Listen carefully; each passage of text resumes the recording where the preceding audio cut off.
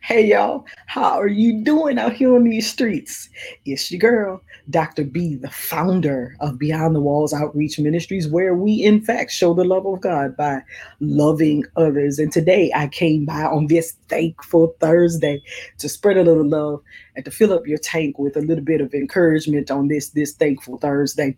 I am super thankful today, and I hope that you are too. And I just wanted to share a little bit of encouragement by being transparent about my own personal situation. So, y'all, I don't watch a whole lot of TV, but when I do, I enjoy shows that show transformation. I like weight loss shows, shows that show people going from one weight to another after they've gone through the process. I like these home building shows where they restore old houses or where somebody buys a house and then they gut it out and change it and transform it. I love transformation. I love watching people go through that process. And one of my favorite shows, a lot of you are going to be able to identify with this, one of my favorite shows is My 600-Pound Life. And I'm going to be honest about something else. Usually, when I am watching Dr. Now and My 600-Pound Life, I am eating. It's I don't know what it is. Every time that show comes on, I guess it's just my dinner time. Most of the time, I'm eating while I watch it. But anyway, that's not the point. I love watching that show. I love watching people go through their periods of transformation. And one of my favorite parts of the show, y'all, is when Dr. Now calls the person in for a consultation and they bring like their family members. They might bring a child or a spouse or some friends or whoever in their lives or the people who are closest to them. Usually Dr. Now will call them in when he is making plans with the person who is actually getting ready to have the weight loss surgery. And this is because Dr. Now knows that relationships are extremely important. It is in relationships that we learn to love, that we learn to forgive, that we grow, that we stretch, that we learn how to deal with other personalities. Dr. Now knows all of that. That's a smart man. That is a really smart man. He knows all of that stuff. And he also knows that the degree to which the person who is actually going through the weight loss journey will be successful is largely predicated around the people who are in that person's life. Okay. So most of the time he'll call them in, has conversation with them to see who is helping that person to always get these foods and things that are bad for them. The degree, y'all, to which we interact with others has a lot to do with who we become. It also helps us to reflect our own character. Dr. Now knows that. He knows that if he performs a weight loss surgery on somebody who doesn't have a supportive environment or who has a group of people around them who have been enablers, who have been enablers helping them to access these things that are bad for them, they're going to end up right back in the same exact spot. He knows that. And I'm just going to take a wild gander to say that you know that too, that there are things that you've tried to accomplish in your life, things that you've attempted to do that sometimes you've been stunted in your growth by what was around you, the degree to which we interact with others and the level of growth that we have sometimes stretches us to have to adjust. We have to adjust who we're around. We have to adjust the relationships that we're in. And I just wanted to ask you today on this Thankful Thursday, are you an enabler? Are you the problem in somebody else's life? Do people tend to grow around you, or are they challenged to change around you? Do you stunt or promote growth in other people's lives? Do you hold people to who they were, or do you help them to grow into who they were always intended to be? You know, are you one of those kind of people that keeps people stuck in the boat, or do you let them get out of the boat and walk on water?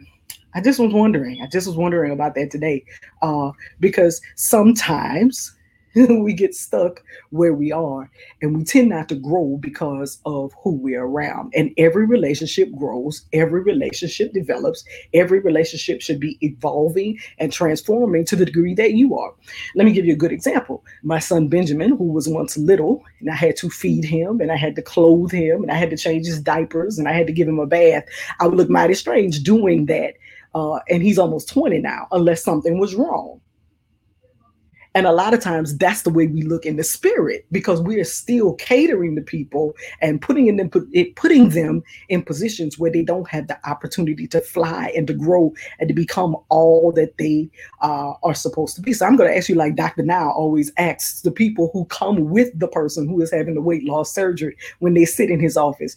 And he says, are you an enabler? Because he uses that, he's got an accent. Are you an enabler? I want to ask you today, are you an enabler? Are you allowing people to get out of the boat and walk on the water in their lives, letting them make mistakes and allowing them to grow from the things that they are evolving into? Speaking of boats and getting out of boats and, walking on water, there's a story in Matthew 22 where Peter is in the boat with the disciples. Jesus has gone away into a mountain to pray, and Peter is in the boat with the disciples, and they're in the middle of a storm, and they see this figure walking to them in the middle of the night, basically in the middle of the morning, and they, for fear, cry out that it is a ghost, and it is Jesus. And Jesus says to them, "Fear not." And Peter says, "If it's you, then bid me to come." And Peter gets out of the boat on the entreatment of Jesus, who says, "Come." Peter gets out of the boat. He begins to walk to Jesus. I don't want to go into the rest of the story because that's not where I'm highlighting today. What I want you to know is that you need to go at home and listen to Jesus and get out of the boat and start walking on the water. Because if you get out of the boat, you challenge everybody else in your group to change. What am I saying? What am I saying? Again, back to Dr. Now. Dr. Now knows that the reason why you need a supportive crew around you is if you change, if you get the weight loss surgery, if you do what it is that you believe you need to do. This is Dr. Now's situation, of course. If those things do in fact happen, then you challenge your circle to also do the same. And everybody can't deal with change.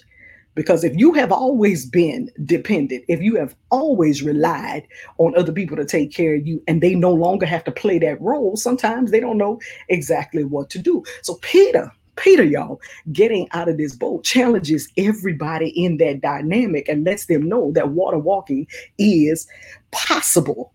What am I saying? If you get healed in your group and everybody else around you is sick, you break the whole barrier or the whole ideology that nobody can get healed. You prove that it can be done. If you get your degree around a whole bunch of people who have not finished college and who have said all of the things that stop or hinder this from happening, you prove that it can be done. If you buy a house and stop renting, and everybody around you has been saying that renting is the only way to go, that you'll never get a house, that your credit is too bad, that you can never get out of debt, and you finally make those things happen, you prove that it can be done. You shatter the glass ceiling if you start going after your goals. If you start going after your goals and you accomplish them, you prove that it can be done. If you forgive in a group full of people who always want to sit up and be bitter and talk about what was, you prove that it can be done. You prove that it can be done. You are the evidence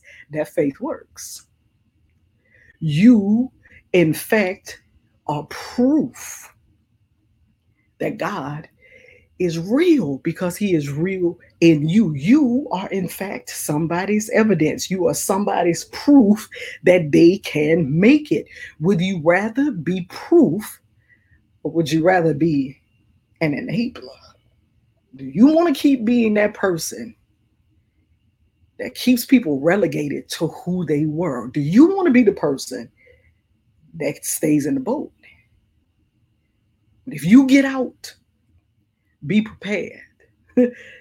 Because you challenge everybody in your crew to be different. You remove their excuses because you are proof that faith works, that God is real, and it can be done. So I'm going to ask you again today, on this Thankful Thursday,